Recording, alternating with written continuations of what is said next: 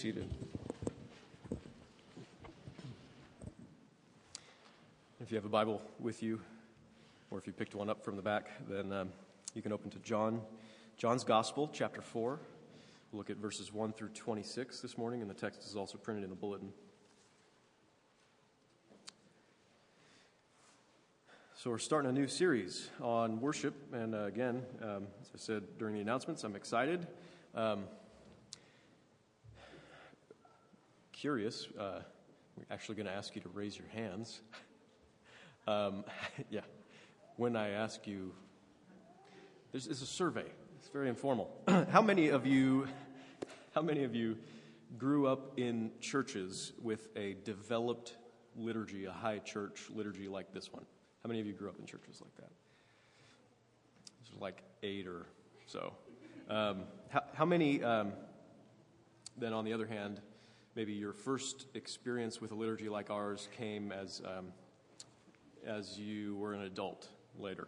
How many? That's me, so okay, that's more. So the first thing that people often notice about our service when they come and visit for the first time, they say this, is, wow, that liturgy is just, it's really interesting, right? They say either something like, oh, it seems very Catholic, and maybe they had a bad experience, and so maybe they're not quite sure whether they'd enjoy it or not, or maybe the experience is somewhat actually more like mine and my wife's when we first started attending in town. That was our first regular experience with a church with high liturgy back in 2003.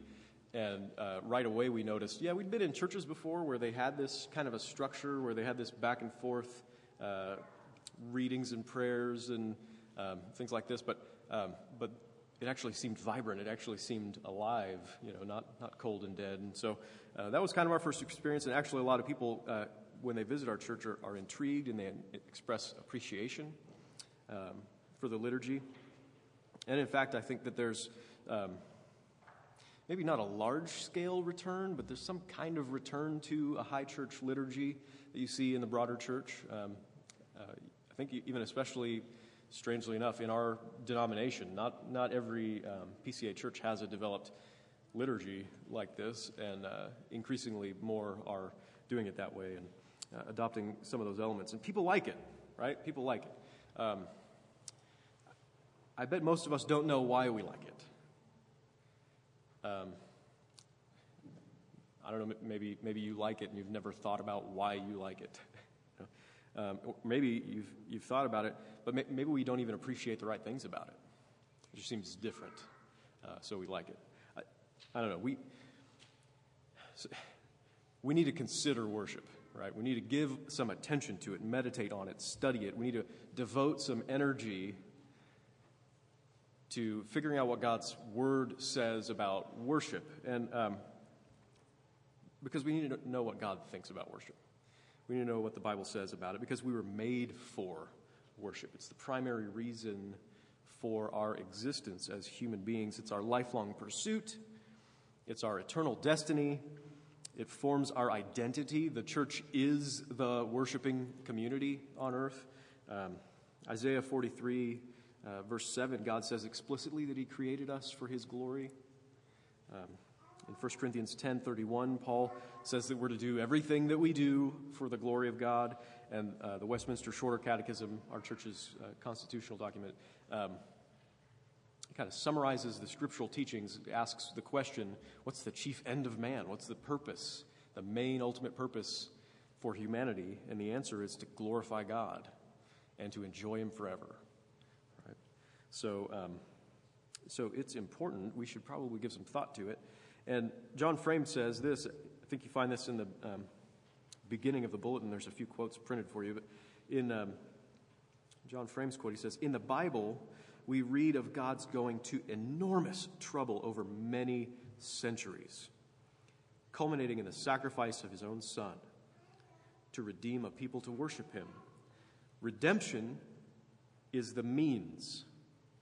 Worship is the goal. In one sense, worship is the whole point of everything." Right? It's the whole point of everything. All of our lives are supposed to be spent in worship. The scriptures are pretty clear. Everything we do, right? So we do the glory of God. The ultimate expression of worship in this world is what we're doing right now. It's corporate worship on Sunday morning. That is the ultimate expression of what we were made for.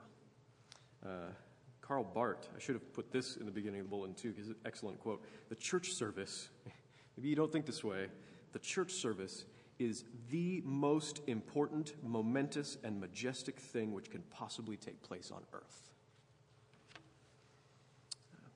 So, we're going to spend some time over the next few months examining what constitutes biblical worship, corporate worship, thinking about why we do what we do, especially here on Sunday mornings. It'll extend out and learn how to worship God better with your whole week, with everything you do, but especially in our Sunday gatherings, how we're supposed to be shaped by this vision for worship, and then how that carries itself out in the rest of our lives.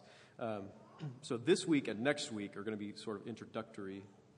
We're going to talk about ideas that we hope would permeate everything that we do when we consider worship. So we'll have these introductory sermons, and then what we learn about then is supposed to influence the rest of the series and the rest of our thoughts on worship.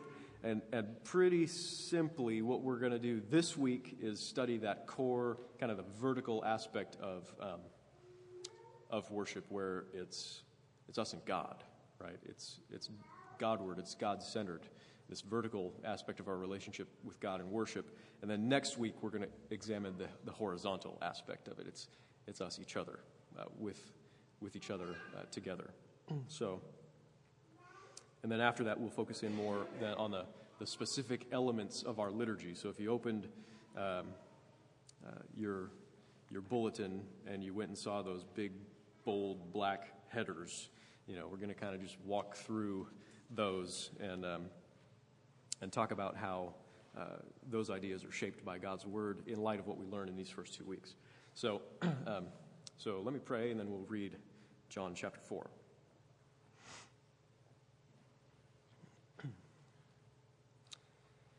Father, we thank you that you have spoken your word in many ways, at many times, but chiefly through your Son, who is the Word. We're thankful for the Holy Spirit who filled the prophets and the apostles to record your word for us so that we now have it in front of us. And it is not only a challenge to us, it is a comfort to us. And it instructs us, and it heals us, and it transforms us when your Spirit's doing his work in our hearts. And so we pray that would be true this morning now, that you would change our minds and our hearts and everything we do to bring you glory, because that's what you deserve, and that's why you've made us. We pray that you would shape us into the likeness of your Son, who perfectly glorifies you, O Father. We pray in his name. Amen.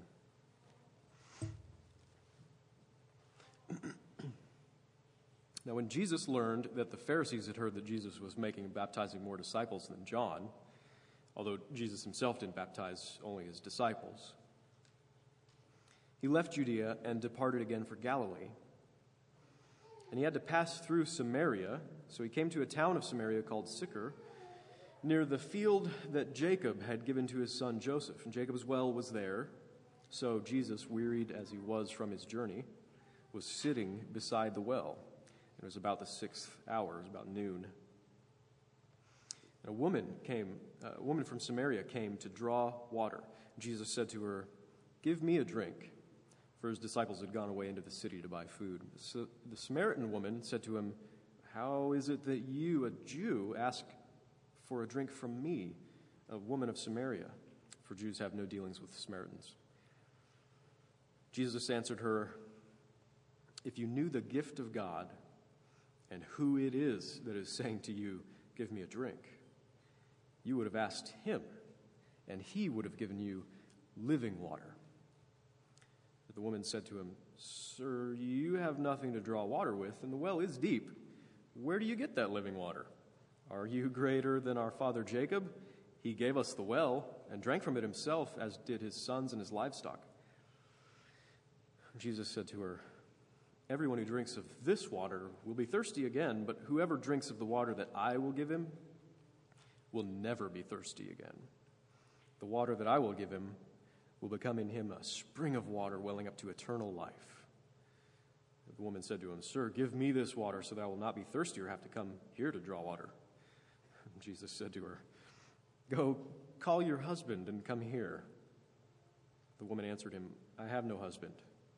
Jesus said to her, "You're right in saying, 'I have no husband,' for you've had 5 husbands, and the one you now have is not your husband.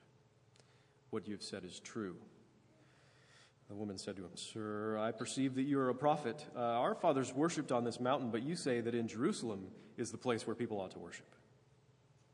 Jesus said to her, "Woman, believe me, the hour is coming when neither on this mountain nor in Jerusalem will you worship the Father. You worship what you do not know.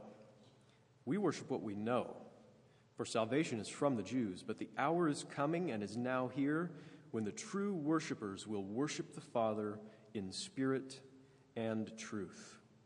For the Father is seeking such people to worship him. God is spirit, and those who worship him must worship in spirit and truth." So the woman said to him, "I know that the Messiah is coming, he who is called Christ. When he comes, he will tell us all things." Jesus said to her, "I who speak to you am he." This is the gospel of Jesus Christ. Thanks be to God. So obviously, a ton going on in that passage. I can't talk about the whole passage. I can't even really talk about everything that the passage says about worship. We're going to talk about 3 things in particular that I think will help us shape our thoughts in overarching ways about worship. And they're right here in this passage. They're all over the Bible, but Jesus talks about them plainly here. So the 3 things I want to talk about this morning are, first, the importance of revelation. That Christian worship is revealed worship. We are told how God wants us to worship. So the importance of revelation in our worship. Secondly, that our worship is triune, it's Trinitarian. And then, and I'll explain what that means. But thirdly, that our worship is incarnational, it's Christ-centered, it's cross-centered. Right? So the importance of revelation, the Trinitarian nature of our worship, and the Christ-centered, Christocentric focus of our worship. So first, that Christians worship according to revelation. Basically, very simply, we don't make this up on our own. Right? What we do with all of our lives, but especially what we do here on Sunday mornings, we didn't just come up with that. Right? God tells us what our worship must look like. And in theology, we call this the regulative principle of worship, that God regulates worship by his commands, by his word. So in Jesus' encounter with the Samaritan woman at the well, he says in verse 22, "You worship what you do not know. We worship what we know." So he's basically saying you worship wrongly, right? You worship wrongly. We worship rightly because we know, right? Because of what we know, because God has revealed himself to us in the scriptures, because this is from the Jews. He's revealed how it is that we're supposed to worship him, and we must worship him according to the truth, Jesus says, right? So David Peterson says that throughout the Bible, acceptable worship means approaching or engaging with God on the terms that he proposes and in the manner that he makes possible. So we should let the Bible tell us what worship is. And interestingly enough, the Old Testament was written in Hebrew and the New Testament was written in Greek. And both of these languages use 2 words to talk about worship primarily. And those words basically boil down to, one of them means service, and one of them means like adoration,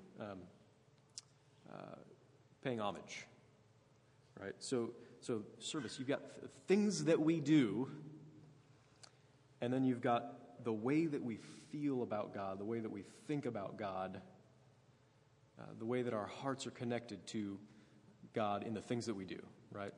So basically you've got what we're supposed to do and how we're supposed to do it, that the Bible reveals to us. And if you want to turn back there, I'll read the Old Testament reading again from Leviticus chapter 10. And this is pretty serious stuff, right? It says, Nadab and Abihu, the sons of Aaron, each, these were...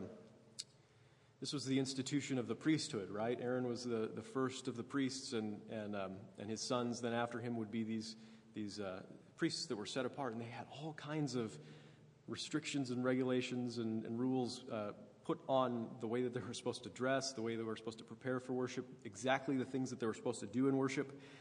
And it says that each of these guys, Nadab and Abihu, took his censer, which is the thing that you put incense in and it burns, and it is representative of the prayers of the people going up to God, this beautiful aroma, this pleasing aroma. It's supposed to be representative of our prayers. Each took his censer and put fire in it and laid incense on it and offered unauthorized fire before the Lord, which he had not commanded them. And fire came out from before the Lord and consumed them, and they died before the Lord. And Moses said to Aaron, "This is what the Lord has said. Among those who are near me, I will be sanctified, and before all the people I will be glorified." And Aaron held his peace. And his sons had spontaneously combusted because of the wrath of God, and he held his peace. God had given elaborate, explicit instructions how he was to be worshipped. He pointed out details, the way that the cloth hanging in the tabernacle was supposed to be decorated, the way that things were supposed to be carved, the woods and materials that they were supposed to be made of, and the colors they were supposed to be. He gave them even recipes for anointing oils, recipes for incense that were only supposed to be used for worship, and that they were unlike anything else that you would use in your common experience. He had given these instructions, and here they didn't do these things. They used their own incense. Right? And the problem that that's representative of, which is universal in our world, is that we make up our own spirituality. We make up our own approach to God.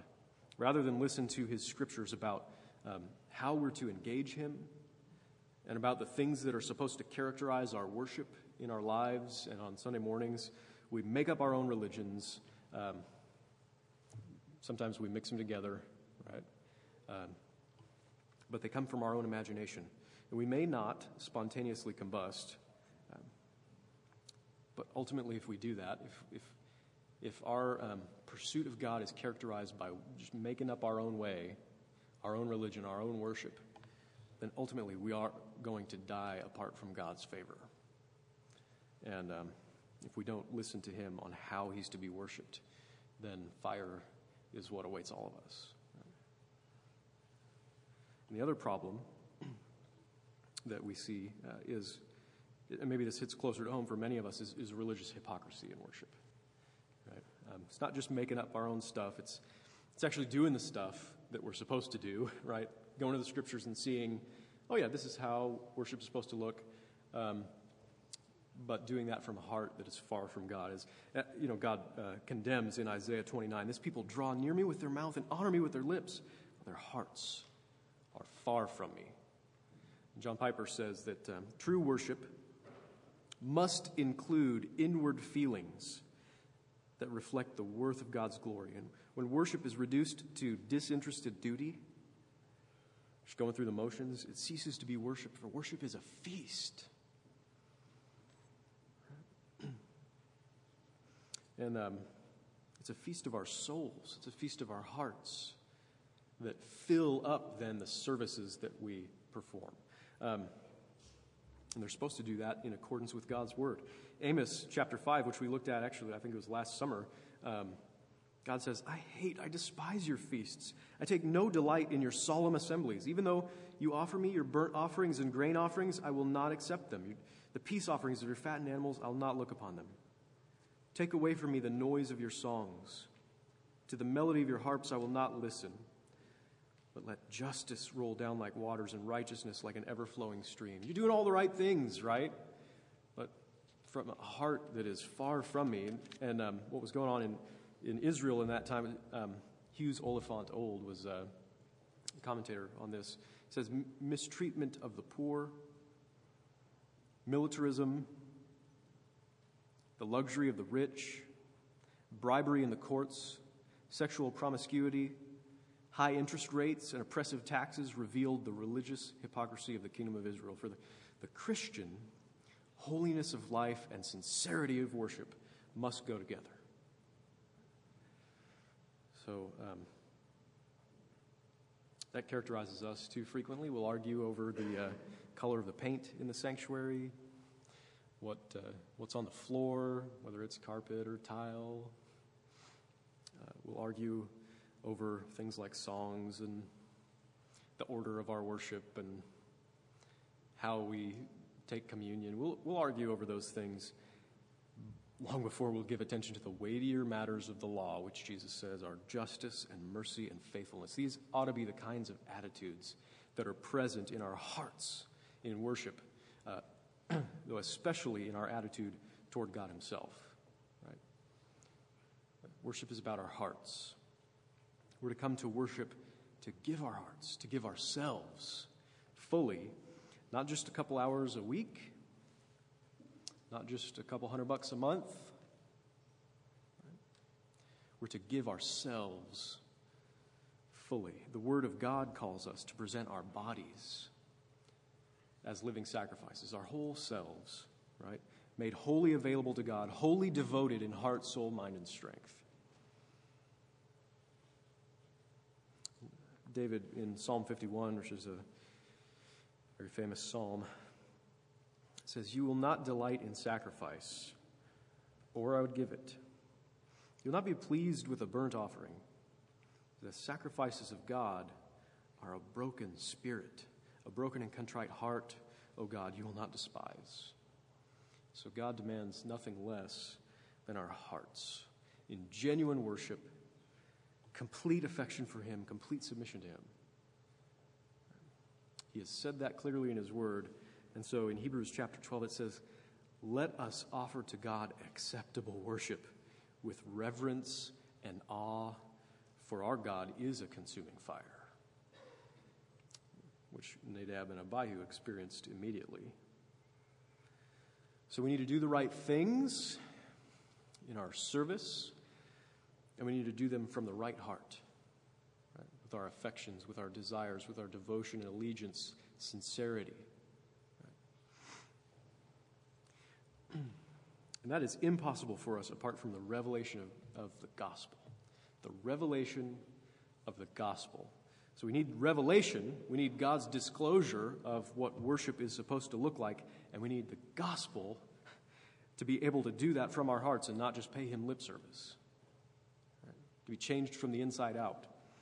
So the chief aspects of worship that we're going to talk about from this text, from John 4, and in fact the defining characteristics of Christian worship as we see it in all of Scripture are that God has revealed himself as Trinity for our worship, and that the Son of God has become incarnate for us according to the gospel in order to make us able to worship.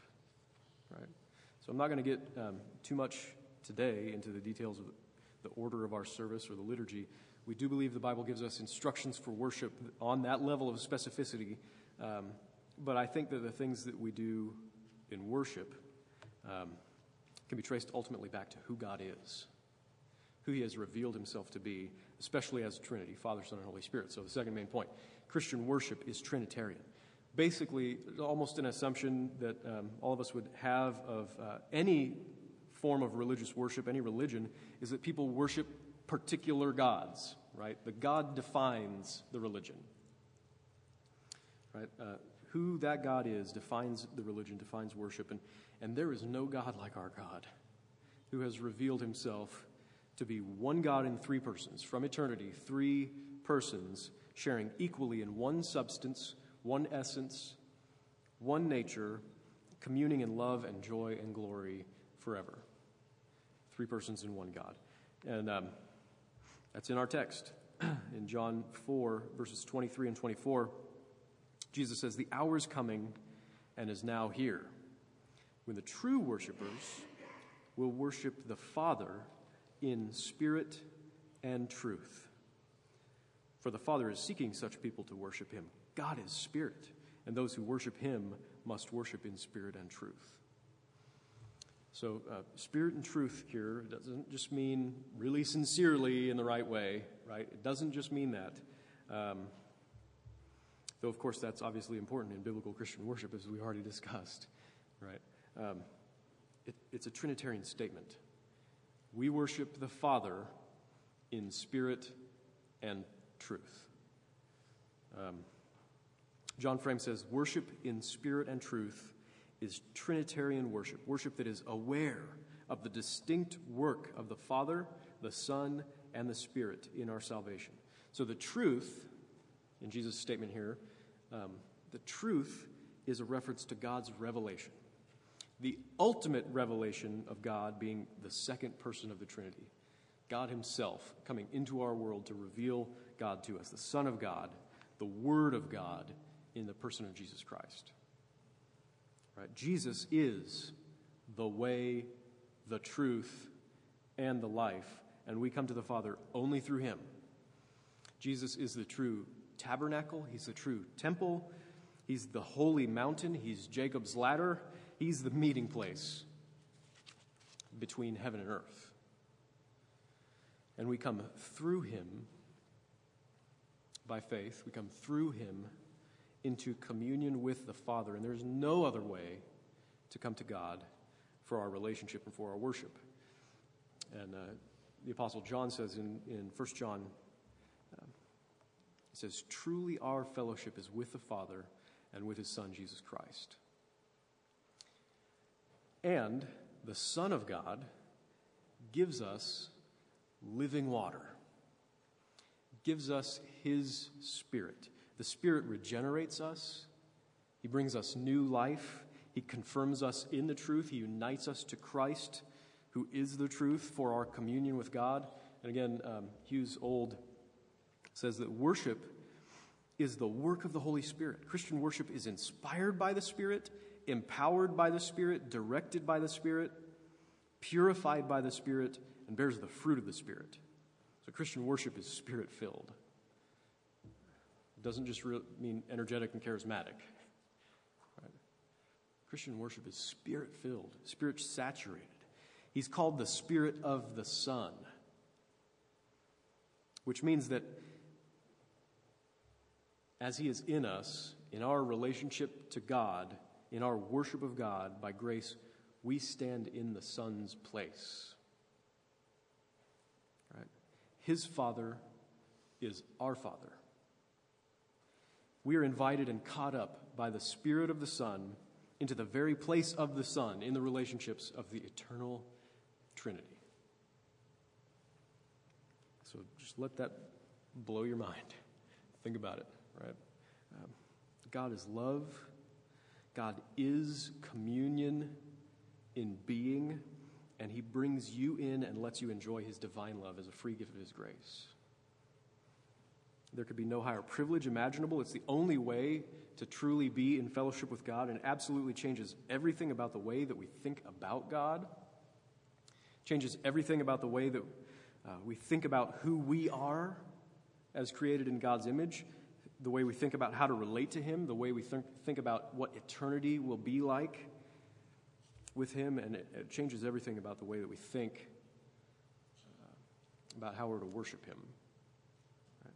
So Jesus says in verse 24, God is spirit, and those who worship him must worship in spirit and truth. Because God is who he is, we must worship him in spirit and in truth. Because God is a Trinity, we must worship him according to the Trinity, in a Trinitarian way.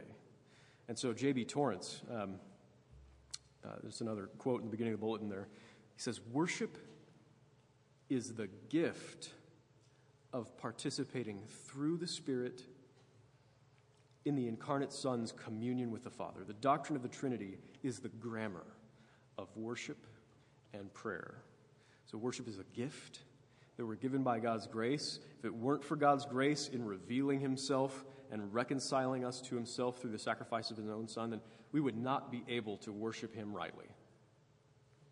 And it's participating in the incarnate Son's communion with the Father, which is relational language. It's conversational language, right? Participating in communion. It's this back and forth. It's this dialogue, and that is why biblical worship has a dialogical aspect to it. Right? That's why our liturgy, our order of our service, seems so conversational, because it is conversational. God speaks to us, and we respond to him. God calls us to worship him, and we respond with a song of praise, and we pray for his special presence. And then God calls us to confess our sins, and we do so. God assures us of the forgiveness that we find in Christ, and we respond with thankfulness and offering our gifts and ourselves to him for his service. God speaks to us in his word, and we offer our prayers and our praises to him, and on it goes all the way through, because worship is a conversation, because God is a being in conversation, because God is a Trinity. And that's why the pinnacle of our worship service is communion,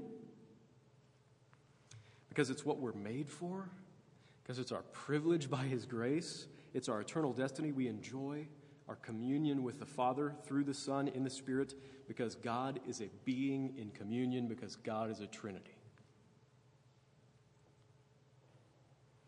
And so we pray at the table to the Father. We lift our hearts to heaven by the Spirit, to where Jesus is seated at God's right hand. He's for us. He's in our place. And Jesus' place at the Father's side is our place at the Father's side. The triune nature of God compels us to abandon ourselves to him in praise. Our worship shouldn't be self-conscious, self-absorbed. It should be self-forgetful. Right? We shouldn't always worry about what others are thinking of us if they were to look at us during worship. We should lift our voices, we should lift our hands to God with abandon, because our focus being entirely on God, we're absorbed with him. We're absorbed with Christ, because God is supremely other-oriented, because God is a Trinity. And our hearts and minds should be captured by him in adoration and homage, paying homage to him, because the Father loves and adores and honors the Son, and the Son loves and adores and honors the Father. And our lives and our energy and our resources should be devoted to him in service, because the Father and the Son give themselves to each other entirely. Right? So worship should be critical to our whole life, because life itself, true life, eternal life, abundant life, consists in knowing God the Father and Jesus Christ whom he has sent, right? Because God's life consists in mutually knowing and being known, because God is a Trinity. And public corporate worship together should be the feature presentation of our lives, because togetherness is divine, because God is a Trinity. And that's why next week, when we look to considering each other in worship, it is not at all in conflict with God-centeredness in worship. Considering one another in worship is not in conflict with considering God be utterly God-centered in worship. God-centeredness in worship, when your God is a Trinity, naturally flows into and necessitates the consideration of others. So Christian worship is Trinitarian, and Christian worship is incarnational. All of this, all our ability to truly and rightly worship God, our reconciliation to him, our communion with him, it comes to us through the incarnation of the Son of God, right? When the second person of the Trinity became also a man for us. We have access to God, to the divine life of communion, because God became a man in order to redeem our humanity and to catch us up into the fellowship of the Holy Spirit of the Trinity. So even though to God we're like the Samaritan woman, a sinner, an outcast, a rebel, untouchable, unlovely. By the grace of Jesus Christ through the incarnation, we find the streams of living water that assuage our spiritual thirst. Right? And now God is always accessible to us through his Son. Jesus says that the hour is coming and is now here. And that's a reference to himself. It's especially a reference in John's Gospel. We talk about the hour. The hour is coming. It's the hour of his death. It's the hour of the atonement. It's the hour of his sacrifice on the cross for us to reconcile us to God. So he's talking about himself, especially he's talking about himself as our mediator, the one who brings us into relationship with God. And Julian of Norwich, 14th century English mystic, said this: "When I saw the cross, I saw the Trinity. Where Jesus appears, the blessed Trinity is understood. The Trinity filled my heart full of the greatest joy, and I understood that it will be so in heaven without end." And this is the gospel of Jesus Christ, that we see God in him and that we're reconciled to God in him. And John Frame, again, I read this earlier. In the Bible, we read of God's going to enormous trouble over many centuries, culminating in the sacrifice of his own Son to redeem a people to worship him. He says redemption is the means and worship is the goal. So we are redeemed in order to worship. Right? The cross happened so that we could worship.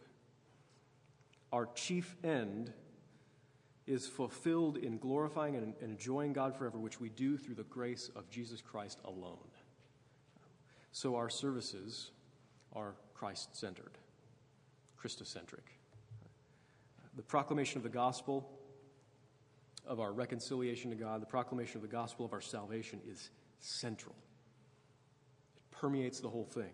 And that's why Paul said to the Corinthians, "I decided to know nothing among you except Jesus Christ and him crucified."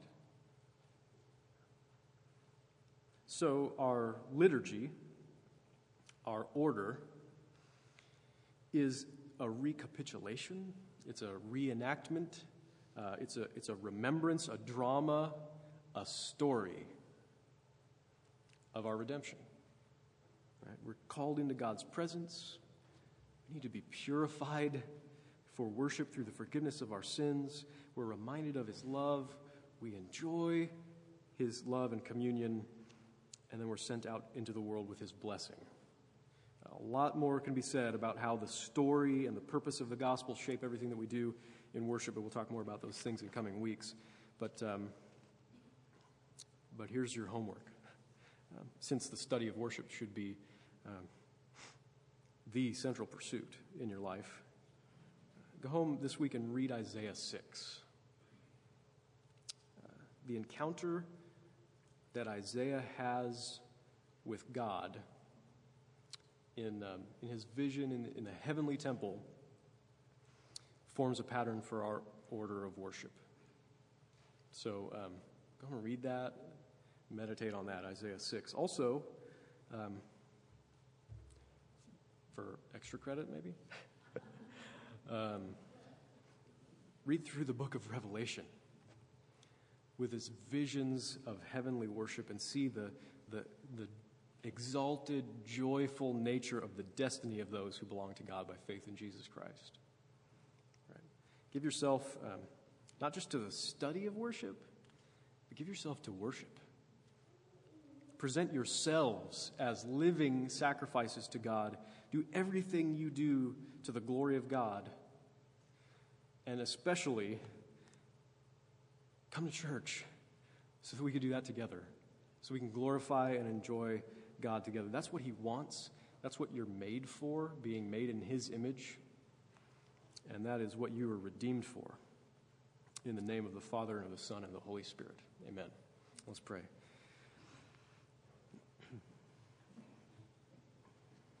Father, we confess that it is often far from our minds, far from the chief affection of our hearts,